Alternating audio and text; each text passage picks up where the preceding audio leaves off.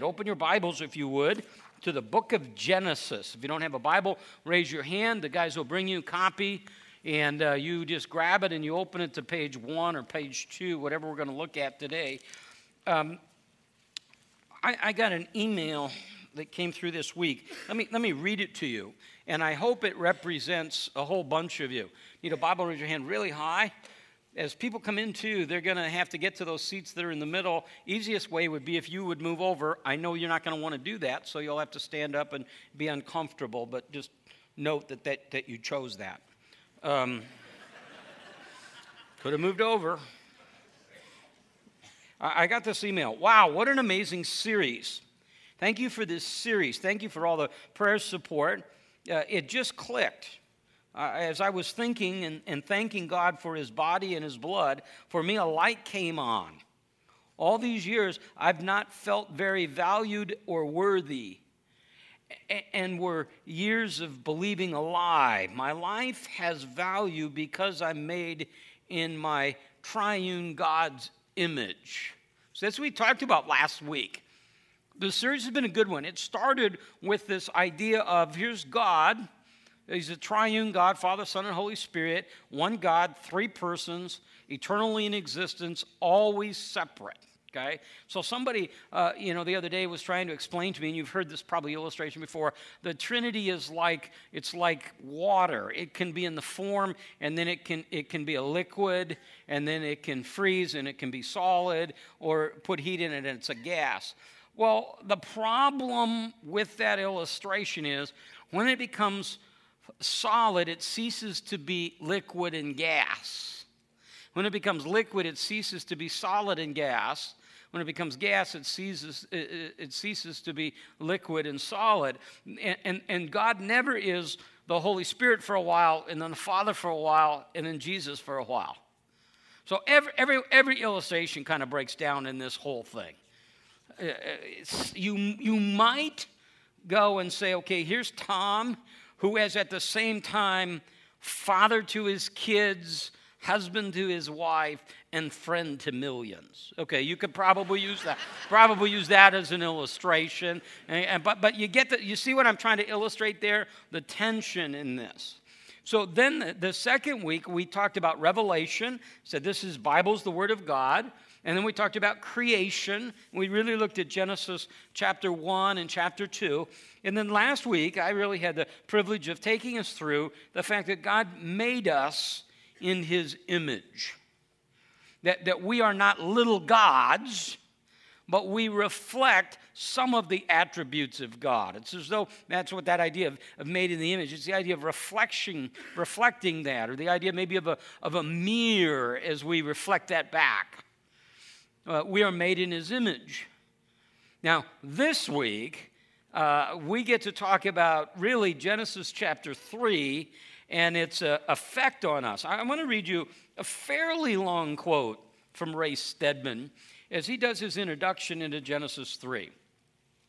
He writes this: we come to Genesis 3 with a heightened sense of anticipation. In many ways, this is the most important piece of information ever conveyed to man.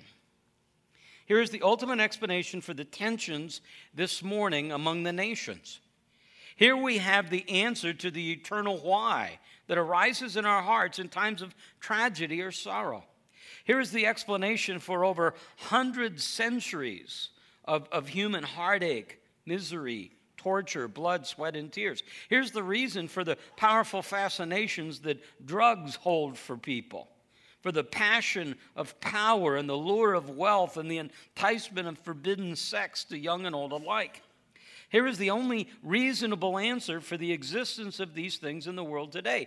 And here's an exercise. We're going to do it in a minute. And I've challenged you over the years to do this. He says this: remove this chapter, Genesis 3, from the Bible, and the rest of it is absolutely incredible. Ignoring the teaching of this chapter in history and the story of humanity becomes impossible. It becomes impossible either to understand or explain. And he means the world around us. The most striking thing about this chapter is that we find ourselves here.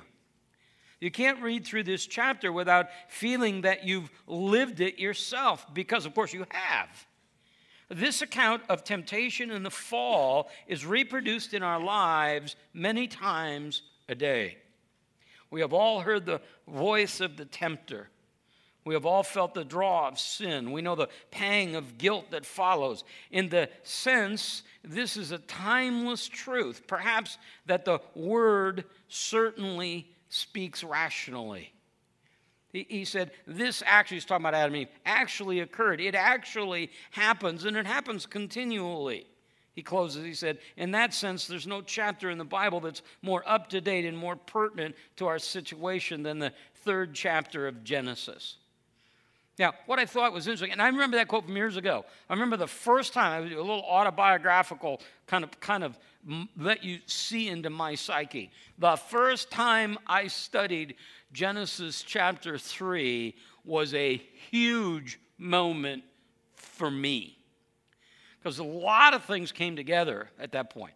The reliability of Scripture, the explanation for the world we live in, the understanding of myself. And I did, and it's very easy to do, I did exactly what Stedman suggested. Genesis chapter 2, you have it in front of you. You know it because we've been studying it for about 2 weeks. God creates, and then he makes man in his image. He gives him some instruction, really one thing he forbids. He gives him positive instructions. I want you to take dominion over creation. I want you to rule over it, subdue it. And then in chapter 2, verse 16 and 17, and we'll come back and we'll look at it a little more in depth in a minute, he says, don't eat from that tree. And the end result of all of this in Genesis 2:25 is that the man and his wife were naked and not ashamed. They were innocent. There is a word that we find in Scripture, and it's a word that we use over and over again. It's the word shalom. And it means peace, for sure, but it's way more than that. It has with it the idea of wholeness or completion. Genesis 2:25 is shalom. It's man living in harmony with God, with himself, in this case with the only other person around, Eve, and with creation. If you skip Genesis 3 and you turn to Genesis 4, when you get there, instead of shalom, peace, wholeness, completion, you find murder, betrayal, hatred, anger, jealousy, pride. If I were to do it, in short, you find rebellion against God. Now, remembering what we just read that Stedman wrote, let me read to you a little bit from the beginning, opening paragraph in the book that we're using, kind of the companion book to this series, the doctrinal book that Mark Driscoll and one of his associates has written. He says this: something has gone terribly wrong and everybody knows it. The Bible reveals that God created this world in a perfect state, and upon the creation of man and woman, God declared his entire creation is very good. This intended state of perfect beauty in all things is described in the Old Testament as shalom. Even those who do not believe in the Bible persist in longing for a shalom on earth, a happiness on earth, a peace on earth, because deep down in God's image bearers, there's a faint echo of Eden and how things are supposed to be. Yet, no matter how much money we spend or how many elections we hold or how many organizations we start or how many blogs we write or how many complaints we air, how many tears we cry or how many wars we wage, boredom, annoyance, misery, fears, tragedy, suffering, injustice, evil, sickness, pain, and death continue unabated. So you get the sense of, I hope, that gels with kind of your experience of the world around you. So when we look at this, and all the time somebody say, gosh, why would God create a world where? And then you fill in the blank. And it's all of those tragedies, all those sufferings, all those things you look around and say, that's not fair. Why would God create that? And of course the answer is what? He didn't. Adam becomes our representative. In Adam in the garden, he represents all of us who had ever lived. He made a decision. He was given an option. He was created in this place called paradise, and he was created without sin. But the minute we get to Genesis 3, we see sin enter the world. Look at Genesis chapter 3, verse 1. We're going to spend a little bit of time on understanding this story and then really try to understand, what are the implications to us. Now, the serpent was more crafty. The serpent, and that word means literally a shining one. He's crafty, cunning, subtle. More crafty than any beast of the field which the Lord God had made. Now, we can't know from this verse. We know from the balance of Scripture that this was Satan. We can't know that from that verse alone. You might read that in there, but you're bringing in other knowledge that you have. You can't in and of itself associate with this, go, boy, this is Satan. We know Satan appears often as an angel of light, as a subtle serpent, as a roaring lion, and here he comes as a shining one, crafty. He was not, because this is what we do, try to approach this with fresh eyes. Because we read it, and right away we're going, watch out, watch out, watch out. If it were a play, we'd see Satan come in, we'd hear, ding, ding, ding, ding. We hear that. We read that in. That's none of that there. Satan comes, and Eve doesn't go, oh my, a snake. She's attracted to him, the shining one. And he said to the woman, indeed, really, has God really said that you should not eat from any tree in the garden? Now look at what he does. This one called the crafty one, the subtle serpent. Jesus called him the ruler of this world. Paul called him the God of this age. Martin Luther says there's not on earth one that is his equal. One man has written, he has the ear of humanity and whispers into it a lie, an outrageous but very attractive lie that makes man drool with desire. We studied, and I lose track of time on this stuff, 6 months ago, whatever it was, we studied the book of James. And when we studied the book of James, and you don't need to turn there. I can read this to you. You can make a note of it. When we study the book of James, we spent a week on this. It's James 1:14. Each one is tempted when he's carried away and enticed by his own lust. And when that lust has conceived, it gives birth to sin. And when sin is accomplished, it brings forth death. That's exactly what we see here in Genesis 3. There's something external that is enticing something internal. It's really beneficial to understand just the dynamic of all of this. We're going to see that what Satan does here is really his standard operating procedure. He comes, Jesus again saying he's a murderer from the very beginning, and the first thing he really does, it seems as though, is kind of really question Eve about what God said. Did God really say that? Were those his exact words? And beyond that, is that really something that you'd expect a God to do? I mean, right? This is a God who said he loved you. If God loves you, why would he put any restrictions on you, Eve? If God really cares for you, why would he want to keep anything away from you? So the seed's planted, right? Eve responds and she said, the fruit of the trees of the garden we may eat, but the fruit of the tree which is in the middle of the garden, God has said, you should not eat it or touch it or you will die. Now, just to the left in my Bible, you may have to turn a page or something, I don't know. Get back to chapter 2, verse 16. Because here's God's command. It was given to Adam, and my assumption now has been communicated either by God again, and we don't have record of it, or Adam has communicated it to Eve. But here's the rule.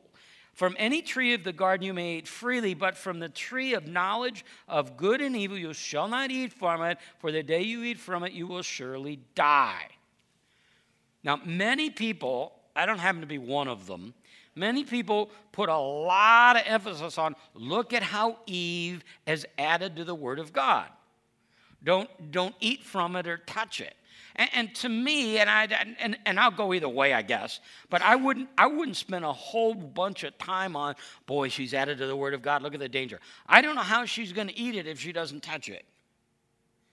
I mean, she's going to be bobbing for apples here or fruit in the middle of the garden. I do think what she's communicating, what God communicates is, don't have anything to do with this. Don't lead us into temptation. But she responds and she says, yeah, that's pretty much what he says. The serpent looks at her, verse 4, and says, you surely will not die. And then I think speaks quickly. Notice what he does. He replaces some questioning, some doubt, with a very bold statement. You surely will not die. Why? Here's God. God knows that the day you eat from it, your eyes will be open and you'll be like God and you'll know good and evil. He comes along and he says, listen, Eve, do you understand what's going on here? This God that you think loves you mustn't love you very much. He's really a jealous God. He doesn't want you to be like him. And now we have in front of us the very issue of the first sin ever committed, and really at its core, kind of the issue of all of our sin. It's who you're going to believe. Who is your God? And a bold-faced lie. You're not going to die. Well, God has said you're going to die. It's really simple, isn't it? Let's for a second take this out of it and just put it in your life. Here's what God says is true. And then you try to come up with some sort of way to rationalize it away. And God said, if you do it, it's wrong. And it doesn't really matter the stuff in between. You're going to be like God. You're going to know good and evil. And in a sense, they become like God in the sense that they understand good and evil. At the same time, they now look at good and evil and all of life through a distorted view. 1 John chapter 2, verse 15 through 17, John writes these words. Do not love the world nor the things of the world. If anyone loves the world, the love of the Father is not in him. For all that is in the world. Now, we talk about the world now. We talk about the world system. Okay? And the thought process and the beliefs of the world. The physical world as well, but it's driven by that thought process. For all that's in the world, look at it, the lust of the flesh, the lust of the eyes, and the boastful pride of life is not from the Father, but it's from the world, and the world's passing away. John tells us in 1 John, here's the deal. Don't mess around with the world system, because the lust of the flesh, the lust of the eyes, the boastful pride of life, those things aren't from God. Look at Genesis chapter 6 and look at the lust of the flesh, the lust of the eyes, and the boastful pride of life. What did I say, Genesis 6? Yeah, I didn't mean that. I heard the ruffling of pages and I thought, wow, what have they been looking at? Genesis chapter 3, verse 6. For when the woman saw that the tree was good for food, lust of the flesh, it was a delight to the eyes, lust of the eyes, and that the tree was desirable to make one wise, boastful pride of life, she took and she ate. And she gave also to her husband who was with her, and he ate. Now, I'm just going to stop. It's not the emphasis here, but let me just help you understand. Satan doesn't deviate much from that. If you go to Matthew 4, when Satan is tempting Jesus in Matthew chapter 4, you'll see the same process. Lust of the flesh, lust of the eyes, boastful pride of life. It's absolutely predictable how he's going to work in your life. Though it may be disguised as an angel of light, it's going to come in those areas. When I was in high school, my senior year, I was the second string quarterback, okay? And the kid that was ahead of me was a terrific player. It didn't pan out this way, though he played college football, but preseason all-state quarterback was very good. So I was pretty safe that unless we were way ahead or he got hurt, I wasn't going to have to play. So that's a pretty good spot to be in. Okay? What I had to do was every week learn the other team's offense and run it against our first team defense. So we played a team, Davenport Central. And Davenport Central had kids that went there like Roger Craig, all the Craig boys. Roger Craig, Curtis Craig, you know the name, Jim Jensen. All these guys went there. And Davenport Central had this play that they ran a counter. And you would take it, you'd come, and as you're coming down, you're not handing off here. It's an inside handoff. And they ran this play, and they killed you with this play. So here's what we would do, that play and others. We'd run a play. I had a friend of mine who was a halfback, a fastest guy we had, but he didn't like to get hit, which I'm down with that.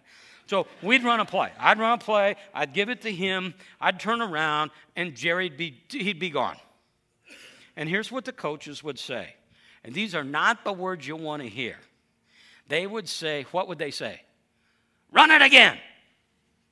Well, you've lost a little edge at this point with the defense. Because now everybody knows.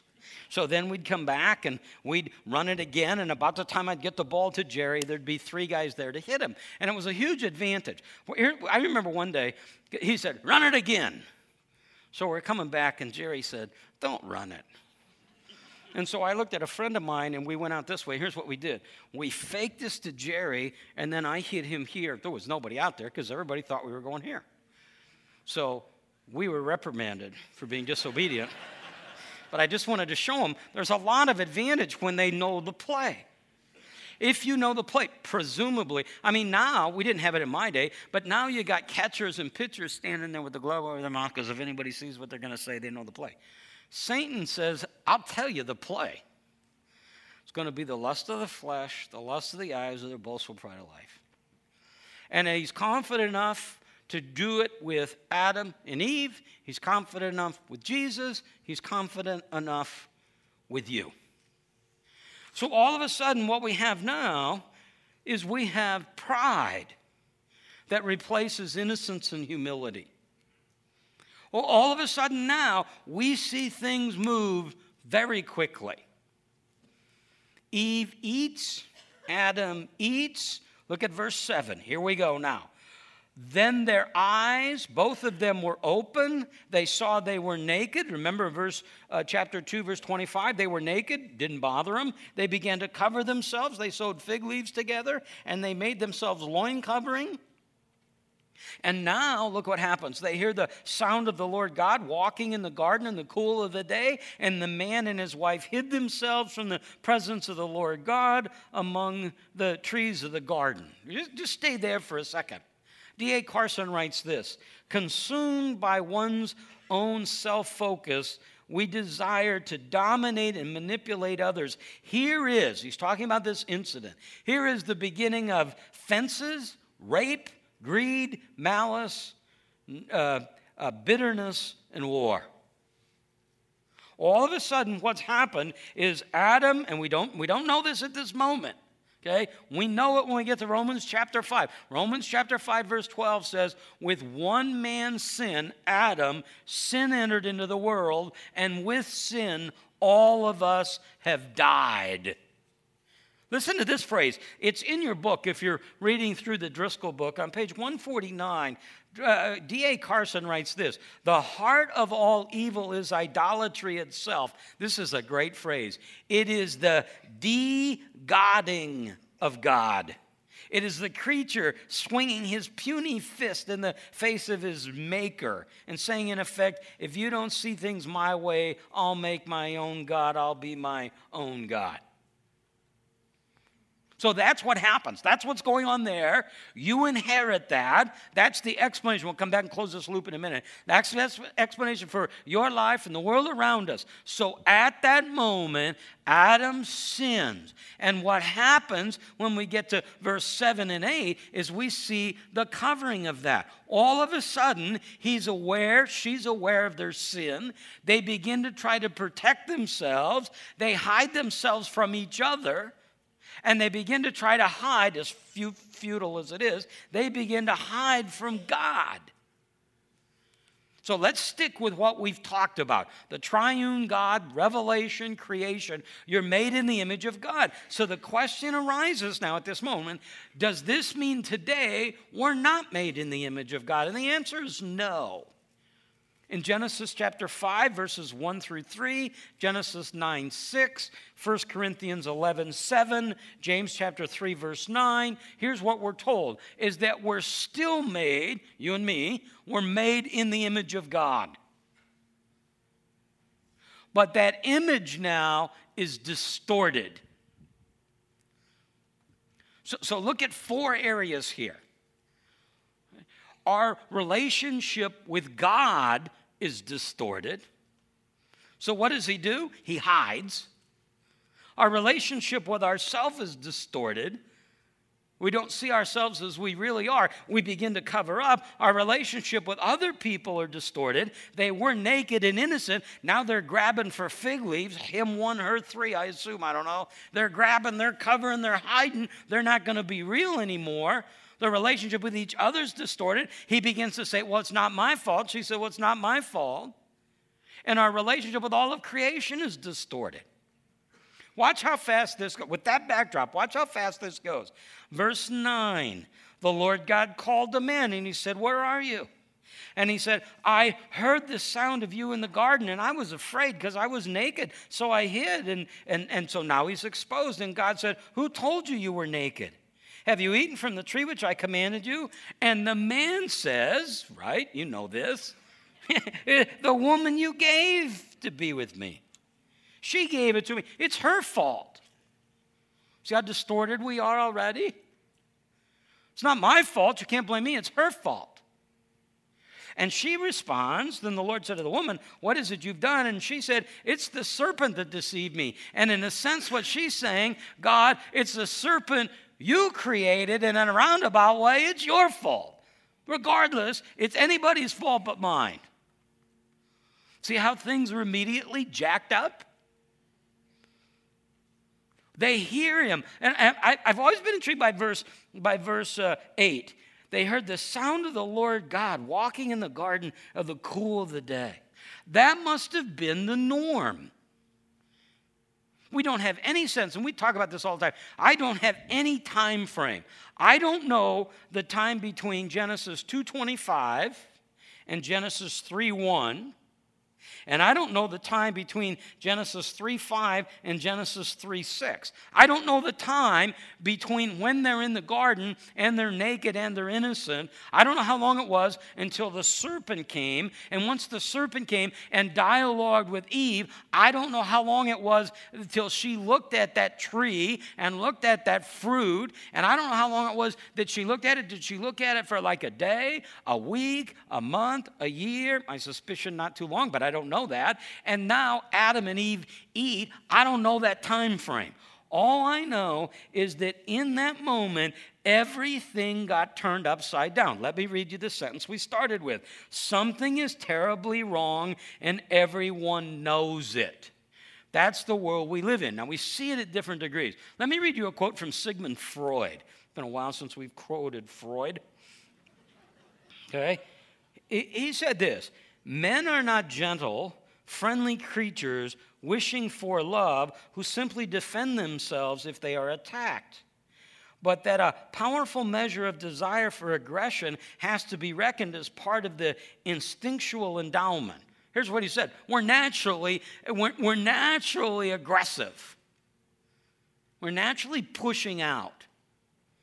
The result is that their neighbor is to them not only a possible helper, a sexual object, but also a temptation to them to gratify their aggression on him, to exploit his capacity for work without compensating him, to use him sexually without consent, to seize his possessions, to humiliate him, to cause him pain, to torture and kill him. Who has the courage to dispute it in the face of all the evidence in his own world and history? Here's what Freud's saying. If we've ever been able to have enough empirical data to prove a fact, it's that man is in nature a sinner. That's what's wrong. Why does an athlete who's making millions of dollars, why does he go and snort it all up his nose? Why does a guy, I mean, you look at, you're Bernie Madoff or one of these guys, you see, Martha Stewart, you see it all the time. You got all this money. Why do you need more? What are you doing? You got a beautiful wife and beautiful kids and a beautiful family and a beautiful life, but that's not enough. You got to have the secretary too. You got a wonderful husband and all that goes with it, but you're not satisfied with that. You have to go back to school to get your degree in psychology so that you can go into the world and be significant. You're a kid that's born in a great place, and you've been given great stuff, and yet there's something in us that's incurably restless. We want to control. We want to dominate. And I was with somebody not long ago, and they said, so-and-so is a controller. Everybody I know is a controller. I don't know anybody who isn't a controller. Some are obvious about it. Some are quiet about it. Some are aggressive. Some are passive aggressive. Everybody wants their own way. And where you see this most blatantly is when we're in a position where we can be dominant by that position. So a husband with a wife, a parent with a child, a boss with an employee. What's in us? What caused that? This is the answer, Genesis 3. I'm made in the image of God. Adam, my perfect representative, sinned, and when he sinned, it affected all of us. So all of us are born with this sinful nature. I know how sad that sounds. And it ought to raise the question, how does it get fixed? And in a picture of God's grace, he tells you in Genesis chapter 3, verse 15, that he'll put enmity between you, speaking to the serpent, and the woman, between her seed, your seed, and her seed.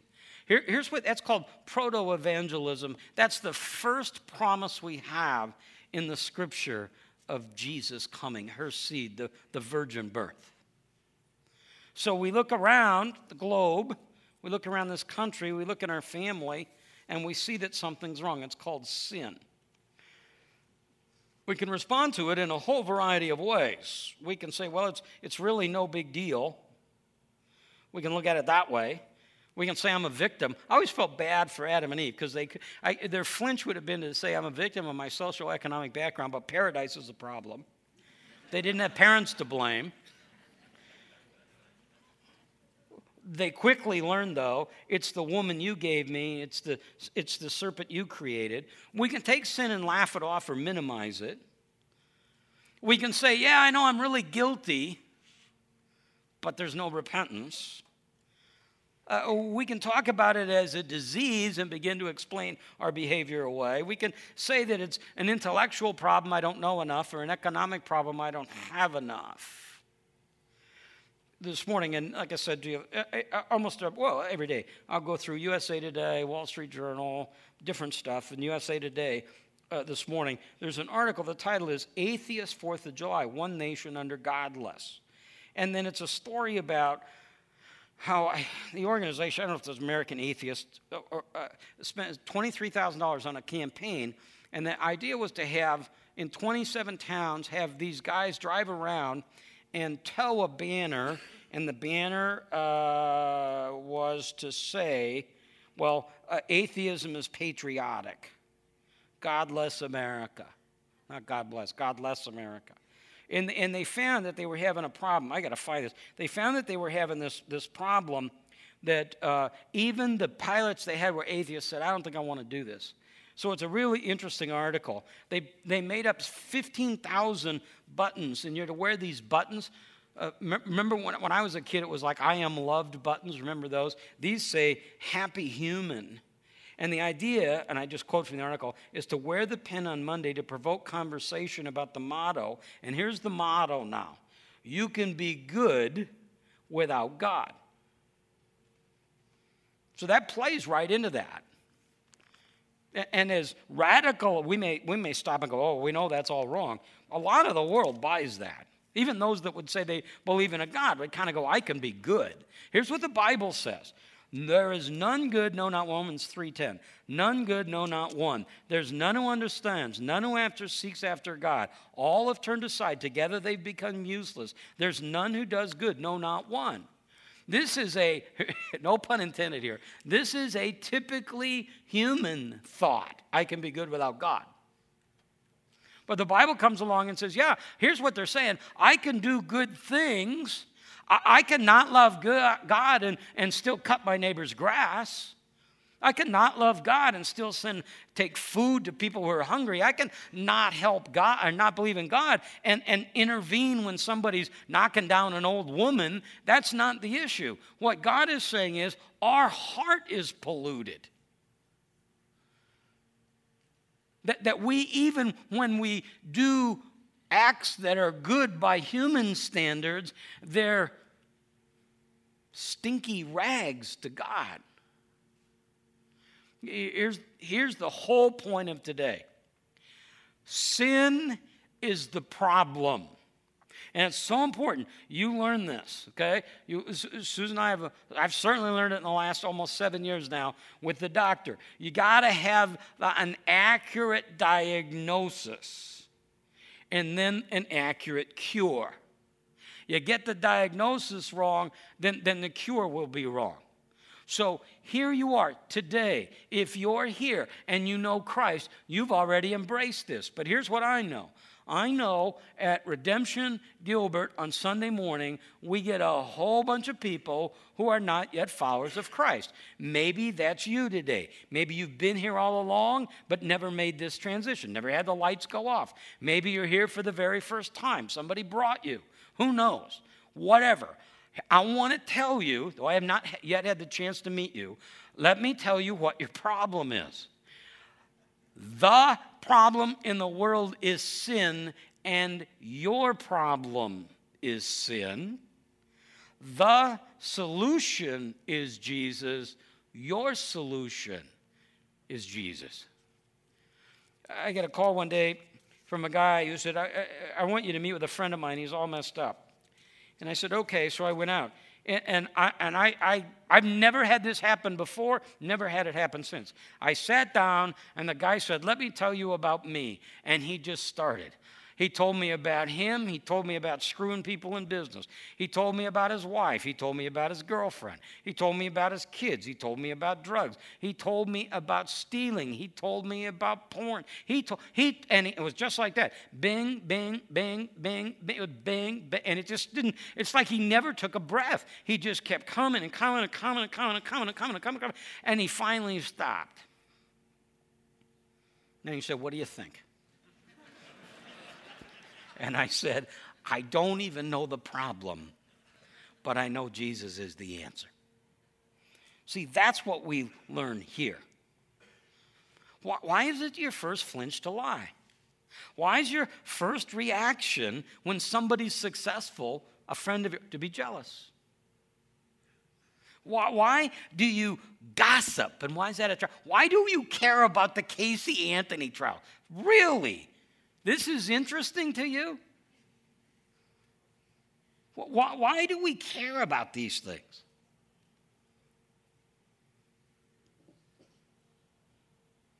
Why, when you're in a discussion with your spouse and he or she says, you always do this, rather than look at what it is you're doing, if you're a pro, like I am, you focus and go, always, in every time, every situation, every day, every minute, always, always, always? No, answer me, always? I'm fun to fight with. Why is that? Why, when somebody comes with a criticism, why is it you can't hear? It's sin. So you have a distorted view of God. You have a distorted view of yourself. I've discovered that. I've discovered that in terms of managing people, dealing with people. We just can't see ourselves as other people see us. We can't often see ourselves accurately. Can I be misunderstood? Yeah. You don't really know me. I got that. But let me tell you what I see. Get it? We're in relationships. We're always holding back. You never tell the truth completely, do you? Come on. I do, but I know you don't. We're a mess with the creation. That's why working the soil is now toil. So you're here today. Your problem is not money. If your problem's money, the answer is money. Your problem is not that you're not educated enough. If that's your problem, then education's the solution. Your problem is sin, and the solution is Jesus. Does that mean now my world's going to be smooth and easy and simple? No, because I still am a sinful person living with sinful people in a fallen world. I'm still going to have those same sets of challenges. I'm still going to die physically. I've been redeemed, and now God's in the process of restoring, but that restoration doesn't take place for us until we die, and then he comes again. To those of you who are going, boy, I'll tell you, I'm here today, something's missing, and something's clicking. So right now, bam, bam, bam, it's clicking with you. You're going, this is tracking, this makes sense. This explains why I'm meeting all my sales goals and all my quota, and yet I'm not satisfied. I got the girl I thought would make me happy, the house I thought would make me happy. I've got what I thought would make me happy, but I'm not happy. Why am I not happy? Because your problem is not a housing problem, it's a sin problem. And you'll never have enough of a person, place, or thing to fill that desire that can only be met with a personal relationship with Jesus Christ. So you're here today, and you're going, what do I do? Well, if you're one who knows Christ as your Lord and Savior, you draw near to him. You continue to understand that he's your Lord and Master and Savior. We're going to look over the next 4 weeks, and we talk about the covenants that God makes, and then about Jesus, God becoming man, and then about the cross, and then about the resurrection. That's the solution, but you may be there today saying, I can't wait 4 weeks. I don't have 4 weeks to wait. All of a sudden, I see my problem, or God seems to be doing something in my life where I now see that there's this problem. What do I do? You put your faith and trust in Christ, that you believe that you are who he said you are, and that he is who he says he is.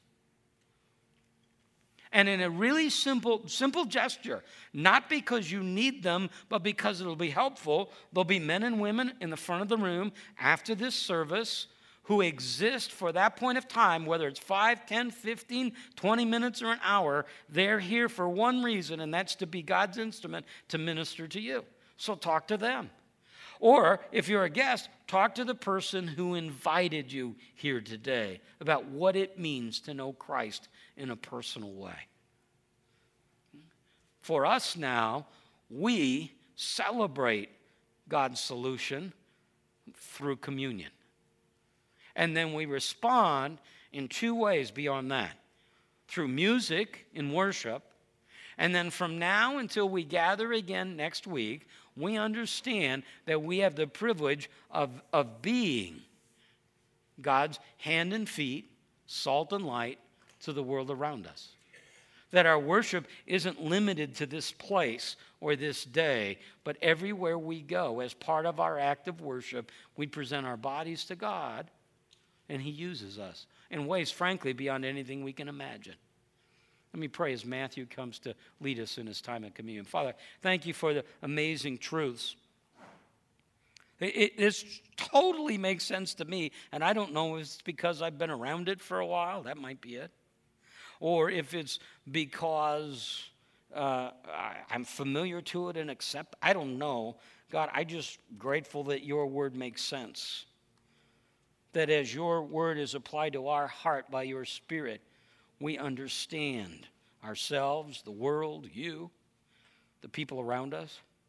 God, I pray that for those right now who maybe feel some level of tension or even conviction, that you would give them the courage to move and respond to this word, to talk to somebody in the front afterwards, or to talk to the person who brought them here today. God, thank you for loving us enough to tell us the truth about who we are. We pray this to you in Christ's name. Amen.